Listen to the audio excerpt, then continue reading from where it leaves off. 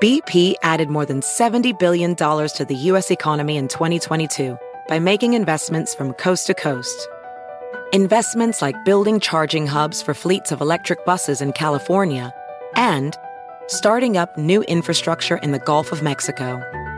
It's and, not or. See what doing both means for energy nationwide at bp.com/investing in America.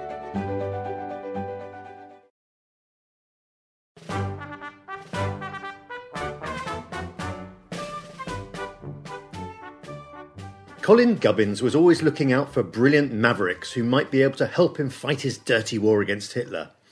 Among the early recruits was Cecil Clarke, a trailer engineer with a hidden expertise in high explosive, and Millis Jeffries, who displayed an alarming interest in blowing up bridges.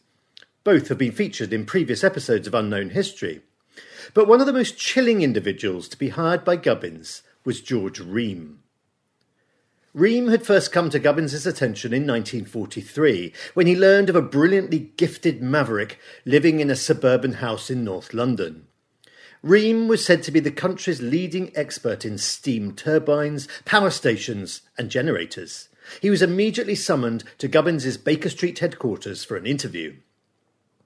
Those who met George Rheam rarely forgot the experience, for he was a chilling individual, an unsmiling genius with thatched-coloured hair and penetrating steel eyes that betrayed no hint of his inner thoughts.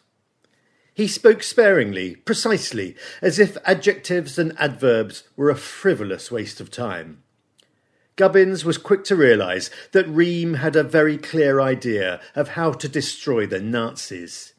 His greatest desire was to turn occupied Europe into an industrial junkyard, and he insisted that sabotage, if properly planned and carried out, can reduce a country's war potential to the point where it becomes impossible to wage war.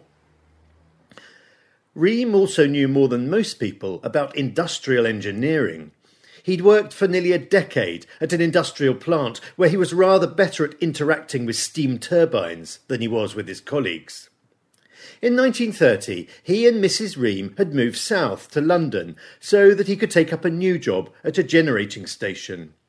Here he spent his working day studying the parts of electricity generators. He was soon the country's leading expert. In the late 1930s, as Britain drifted towards war, Rheam began to turn his thoughts to the destruction of machinery. One day, he was struck by the exhilarating thought that he could cripple all the most important power stations in Britain with a very small quantity of explosives. Indeed, he reckoned that he could completely paralyse British industry for a very long period with less than 2 tons. And herein lay his genius. Although he gave the appearance of being narrow-minded and introspective, he was in fact the very opposite. A large man with a large mind, said one, and the inventor of many industrial sabotage techniques. Gubbins was deeply impressed. First class, he jotted in his notebook. A first-class officer. Across America, BP supports more than 275,000 jobs to keep energy flowing. Jobs like updating turbines at one of our Indiana wind farms and producing more oil and gas with fewer operational emissions in the Gulf of Mexico. It's and, not or. See what doing both means for energy nationwide at bp.com/investing in America. Listening to your favorite podcast? That's smart. Earning your degree online from Southern New Hampshire University? That's really smart. With 24/7 access to coursework, no set class times, and dedicated student support, you can go to school when and where it works for you. Low online tuition means you can even do it for less. And dedicated student support means we'll be with you from day one to graduation and beyond. Join a community of learners just like you. Go to snhu.edu today to start your free application. He was given employment by Colin Gubbins and sent to a secret training camp in Hertfordshire outside London, where he immediately put the fear of God into those who were working there. A strong, dour, efficient officer who does not easily brook any outside interference. Such was the opinion of Colonel Young, one of the junior staff. He said that Rheam would run most efficiently any post which he undertook, although he added that this would not be done through his personal charm. Rheam shared one thing in common with the other members of Gubbins's inner circle, that rare combination, accurate hands and a highly imaginative brain. Above all, he seemed to have a far greater understanding of the Nazi mentality than his colleagues, and knew rather better than most of the rigidities of the systems they were trying to conquer.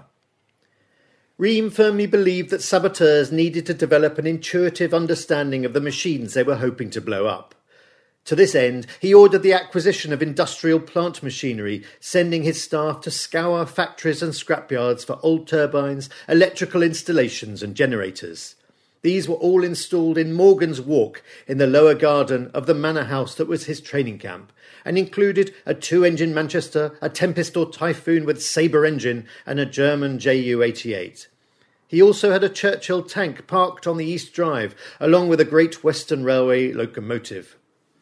Colin Gubbins paid frequent visits to the house and was impressed by Rheam's thoroughness, noting that his training covered the whole field of expertise, from oil wells, arms factories, marshalling yards and shipping, down to tyre bursters, abrasives and the adulteration of lubricants. The timing of Rheam's appointment could not have been better, for Gubbins was in the process of planning his most audacious act of industrial sabotage to date. The target was of really first-class importance. Indeed, there were some who were already arguing that it was the most important target of the war. For the Norsk Hydro plant at Rjukan in Norway was the only one in Europe to produce heavy water, otherwise known as deuterium oxide. This was an essential ingredient in the production of plutonium and therefore in the building of an atomic bomb. If the factory was not destroyed, and soon, Hitler would have enough heavy water to start building a weapon of mass destruction. Colin Gubbins had been able to furnish Rheam with an unusually complete dossier of information about Norsk Hydro. Now, Rheam used his methodical brain to work out the best plan of attack. He'd long believed that a small team of thoroughly trained men will always produce better results than a large number of semi-trained, especially on a mission of such complexity. The only sure way to train for such an attack was to build an exact replica of Norsk Hydro's heavy water room, including its plant machinery and elongated metal cylinders. Rheam had one of the outbuildings in the stable yard completely remodelled, so that the saboteurs could conduct practice attacks in the dark. Much of the training was done in darkness, in fact, for nocturnal sabotage was Rheam's particular speciality. The time spent at Rheam's training station was physically gruelling, even for men at the peak of their physical fitness. Rheam was not one to dispense praise, but he told Gubbins he'd never met such a professional team. This was an excellent party in every way, and each member has a thorough knowledge of the target and the methods of dealing with the different sections. He'd found that their demolition work was exceedingly good and their weapon training outstanding. He believed that, if conditions are at all possible, they have every chance of carrying out the operation successfully. This was vitally important, for those saboteurs trained by George Rheam were now about to undertake the most audacious sabotage operation of the Second World War. So tune in next week for the extraordinary story of the brave men who deprived Hitler of getting an atomic bomb.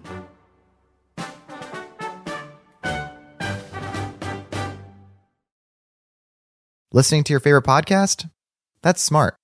Earning your degree online from Southern New Hampshire University? That's really smart.